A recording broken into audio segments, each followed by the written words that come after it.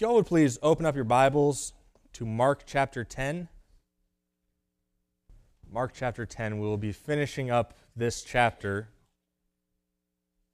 beginning in verses 46 and ending in verse 52. Now, a few weeks ago, we started to look at Jesus' teaching of the first being the last and the last being the first. Jesus telling the disciples that if they wanted to make themselves the most, the highest, they needed to make themselves the least and become the servant of all. And here we see the last of this teaching, the last of Jesus going out and serving the lowest of the low. Now, this man that Jesus heals is a blind man, yet he has far better sight for what truly matters. You know, sometimes what we see deceives us. Maybe you don't have the full context. Maybe you mistake something or someone for something else.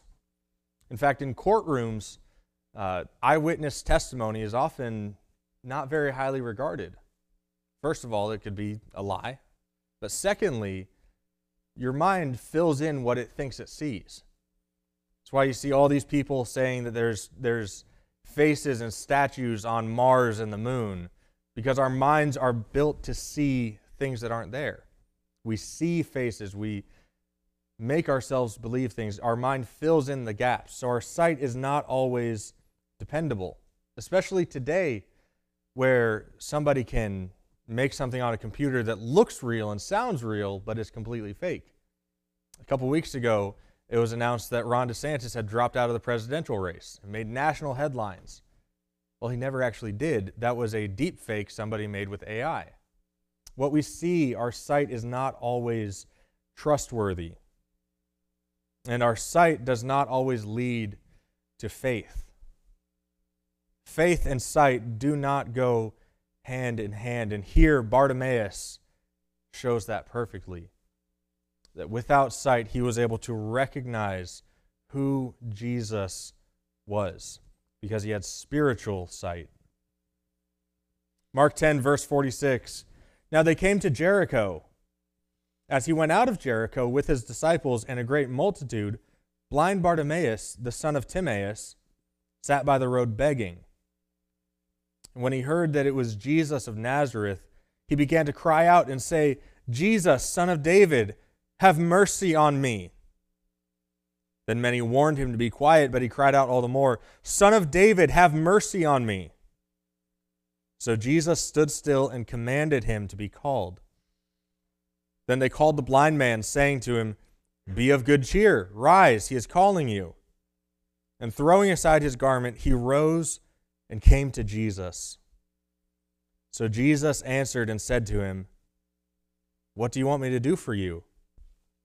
The blind man said to him, Rabboni, that I may receive sight. Then Jesus said to him, Go your way.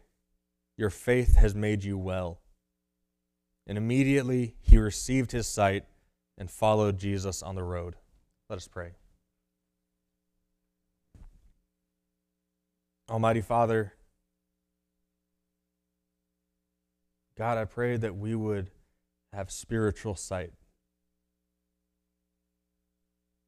Lord, as Bartimaeus, even though he did not have physical sight, he lacked the ability to see. He was proficient in spiritual sight, recognizing who Jesus was, recognizing the miracles that he had done, recognizing the power that he held. And Lord, having faith in him. God, I pray we would not fall into the temptation to say that unless we can see something, we will not believe it. That only by our sight will we believe things, because we know that sight is not always right. God, I pray that you would give us ears to hear and eyes to see what your word has to say, to spiritually grasp it, and hearts open to receive your good news, Lord. We ask this in your name. Amen. So the first thing that we see in this text is that faith does not come by sight. The blind man had not seen Jesus with his own two eyes. He could not. He was incapable of it. Yet what he says here is astounding. This rivals what we saw in Mark chapter 9, where Peter professed, "You are the Christ, you are the Messiah." This stands up to that. This matches that. He says, "Jesus, son of David." Now, I don't know if you've heard about Jesus' parents. Their names were Mary and Joseph, and Jesus was born of a virgin. David wasn't a part of that. So why is he calling him son of David? Well, first of all, he does come from the Davidic line. He does come from the line of David, but more importantly, in the Old Testament, God had promised David that the Messiah would come from his line. That there would be a king who would rule eternally from David's line. A son of David. And so here he is not just making up some random king and picking that and saying, "I'm going to call him this." It is very intentional. He says, "Jesus, son of David." In other words, the one that was promised in the Old Testament to come. Heal me. Have mercy on me. This was not revealed to him by the things that he saw. It was not revealed to him because he witnessed a bunch of things, because he spoke with Jesus. It was revealed to him because he had heard about Jesus, because he had recognized the signs. He had recognized all that had been going on in Jerusalem and around this man. And recognized that this was not just some random guy. It was not just some carpenter. He wasn't just some teacher. He had to be the son of David that is prophesied about, that is spoken of thousands of years ago in Scripture. It had to be this son of David. Sight did not reveal that. He understood that through faith. Next, we see something that it's heartbreaking. It's heartbreaking what we see next. Verse 47, he says, "Jesus, son of David, have mercy on me." He makes this great statement of faith. And then 48, then many warned him to be quiet. They told him, hey, stop talking. Jesus doesn't care about you. You see all these people around here? You think he's going to stop for a blind man? You see, in these days, they assumed that whatever ailment you had, whatever affliction you had, it was because you had offended God.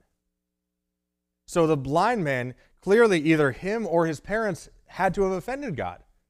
So do you really think Jesus wanted to pay attention to this guy? That's what they would have been thinking.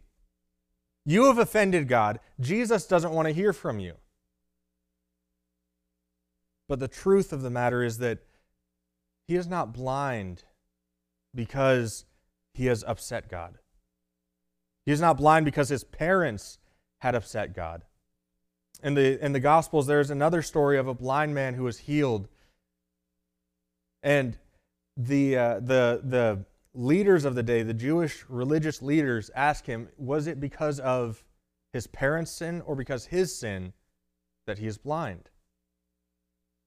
And he says it is not because of either of their sins, but it is for the glory of God.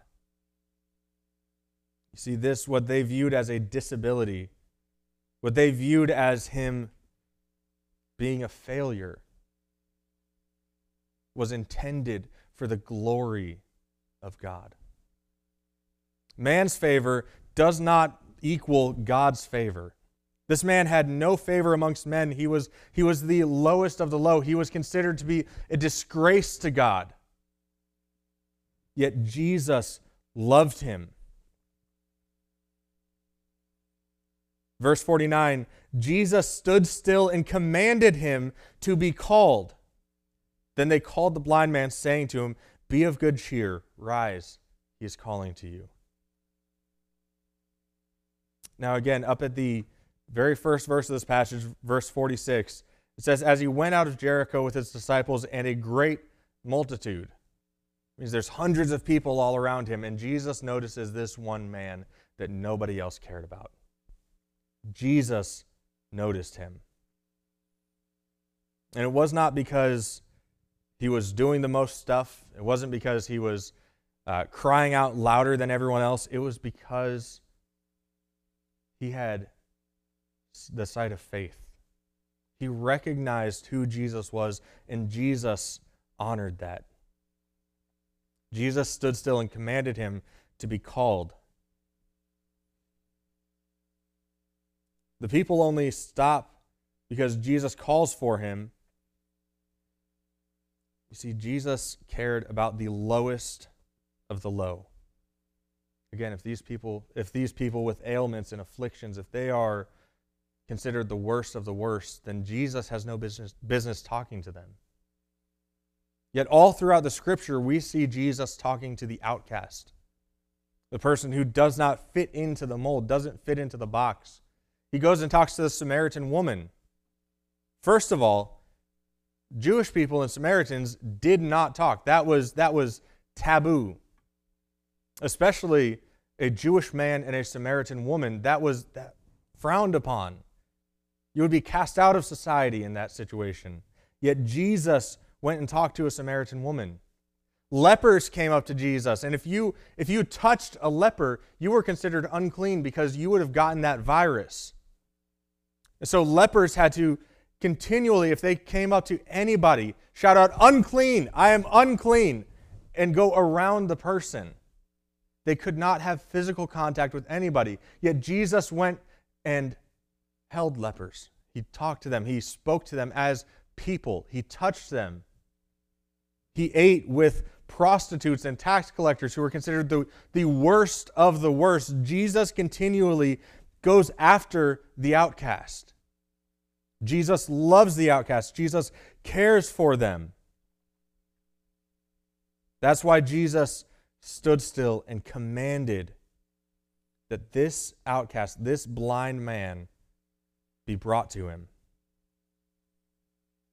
His blindness was seen as a punishment, but Jesus saw it as an opportunity for his glory. It was an opportunity to display his power, his authority, his compassion, and his love. Jesus loves the lowest. So they tell him, "Be of good cheer, rise, he is calling to you." And throwing aside his garment, he rose and came to Jesus. So Jesus answered and said to him, "What do you want me to do for you?" Well, I think it's kind of obvious, isn't it? I mean, that seems almost like a redundant question.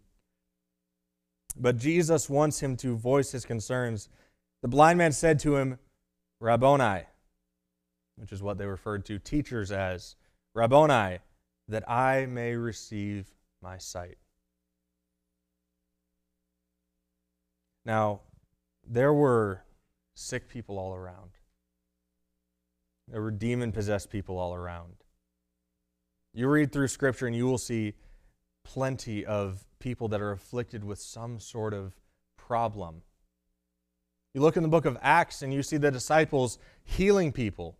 There's one person that it says he was at this pool for 30 years in Acts, and the disciples healed him. Well, Jesus had went to this pool, so why didn't he heal him?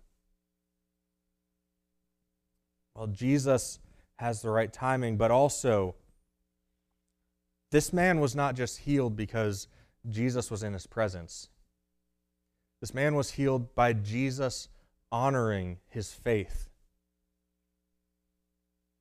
Verse 52, then Jesus said to him, "Go your way, your faith has made you well."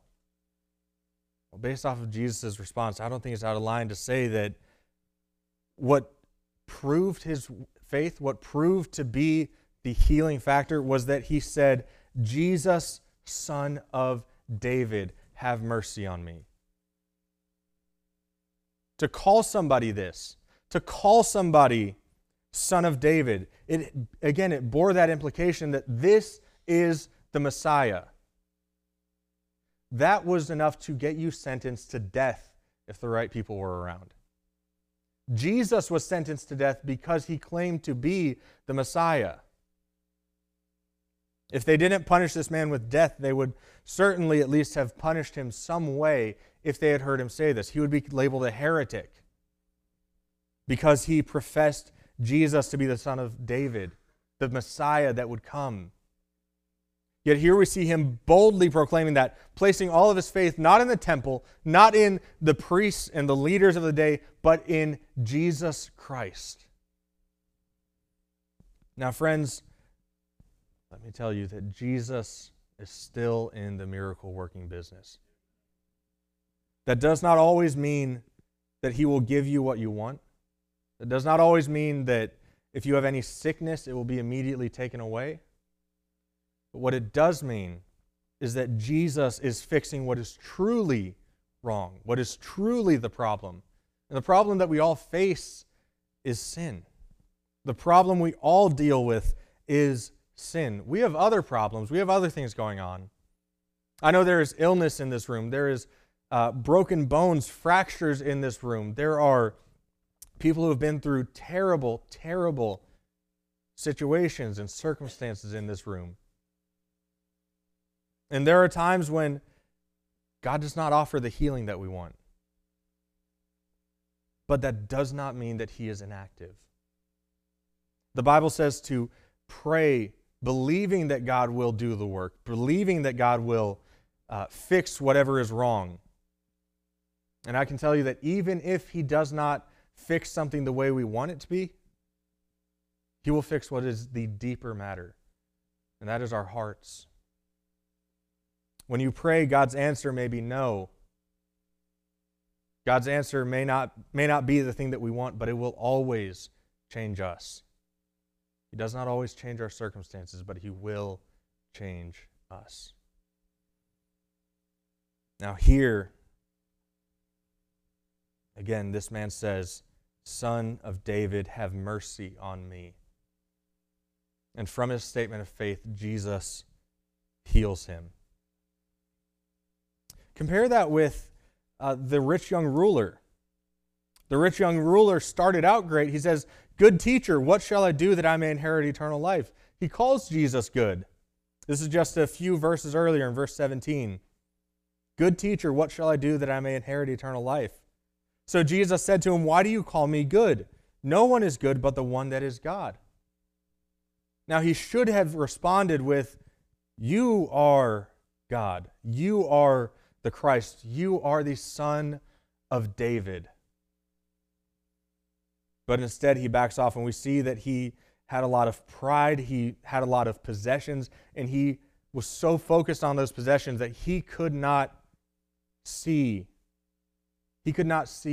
who Jesus was. At the end, when Jesus tells him to let go of his treasures and build up treasure in heaven, says, But he was sad at this word and went away sorrowful, for he had great possessions.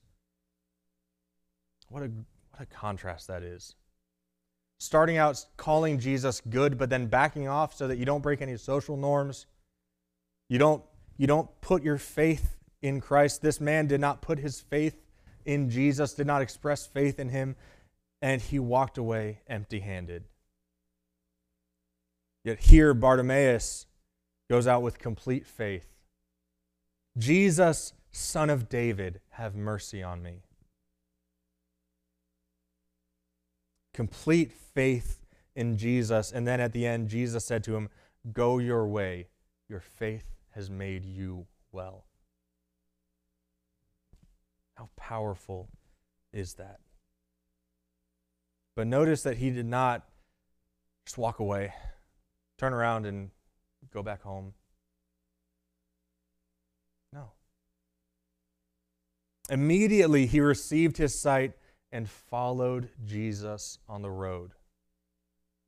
When Jesus redeems you, he does not redeem you to just carry on as you have been living. It's not just, okay, I got my fire insurance, I'm good to go now. I can just go keep on living how I want and sinning every way I can. Trusting in Jesus and following Jesus go hand in hand. If you don't trust in Jesus, you won't follow him. And if you don't follow Jesus, you likely don't trust in him. But this man received his sight and followed Jesus. Wherever he was going, that's where he wanted to be. He recognized that the little possessions he had did not compare with the glory that was being prepared. He immediately left everything to follow Jesus. We are not blessed by God just to say thanks and walk away. It's not just, oh, cool, and then out the door. We are redeemed by God for a purpose. We are brought into the family of God to bless others, to be a blessing, to go forth and multiply, to go and spread the gospel across the nations. We are brought into the family of Christ to serve. Just as Jesus told them to become a servant of all, we are also to serve one another, to serve those in our community. We must submit ourselves to God. There are all the time people making a statement of faith and then walking away. Again, that rich young ruler, great statement of faith, good teacher. What he said there was good, but then he walked away. Many people make a great statement of faith. They make a profession of faith. Maybe they walk the aisle.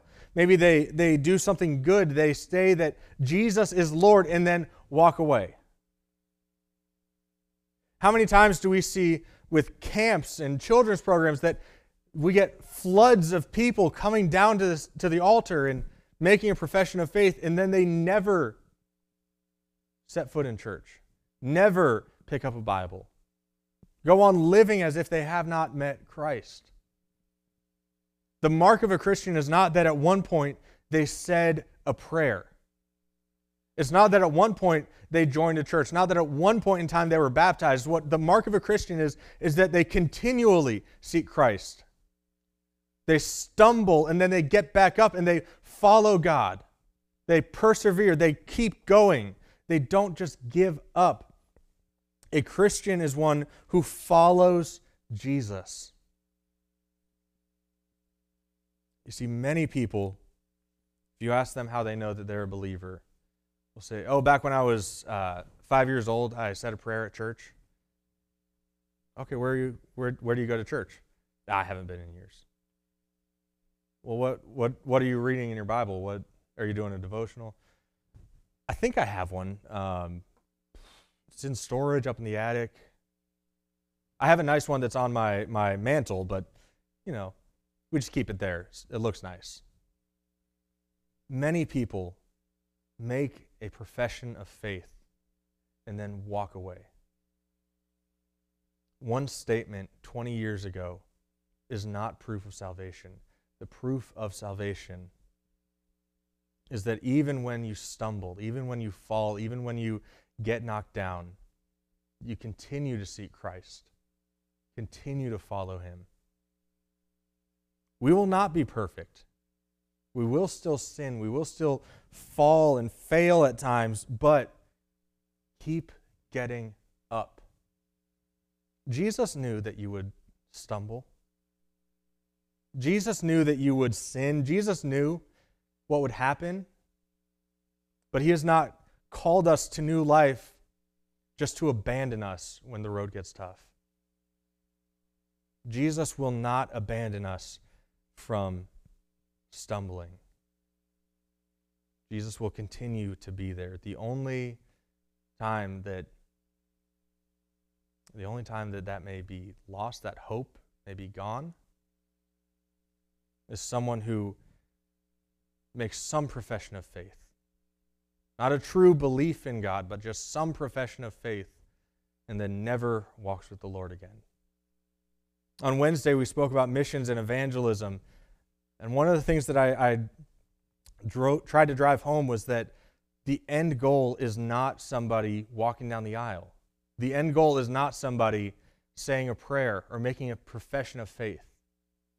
That's the starting line. That is the starting line of discipleship and faith in God, is that initial being born again moment. The race is what happens after that. The race is that walking with Christ, that growing in Christ. That is the Christian life. And we need to be there for one another. We need to be there to help each other. Just as this person walked with the disciples and walked with Jesus, we need to walk with Jesus and walk with other disciples, other people who are following God. We must be with Him, and we must be with one another. So friends, have you ever felt like you are the lowest of the low? Are you worried that Jesus won't accept you? That maybe you're too far gone, too wicked? Well, the fact of the matter is that Jesus loves the lowest of the low. Jesus says that a broken and contrite spirit He will not turn away. God loves those who are broken, who are hurting, who feel as though there's no hope. God will give you hope. And are you looking for someone who can walk beside you? Somebody who can persevere with you? Somebody who can you can make mistakes with and grow up together with one another and mature with one another, hold another accountable? Well, Pilgrim's Rest would be a great place to do that. So as the Lord leads, if you need prayer, if you need to give your life to the Lord, if you would like to join the church, you just come down to the altar. Let's pray.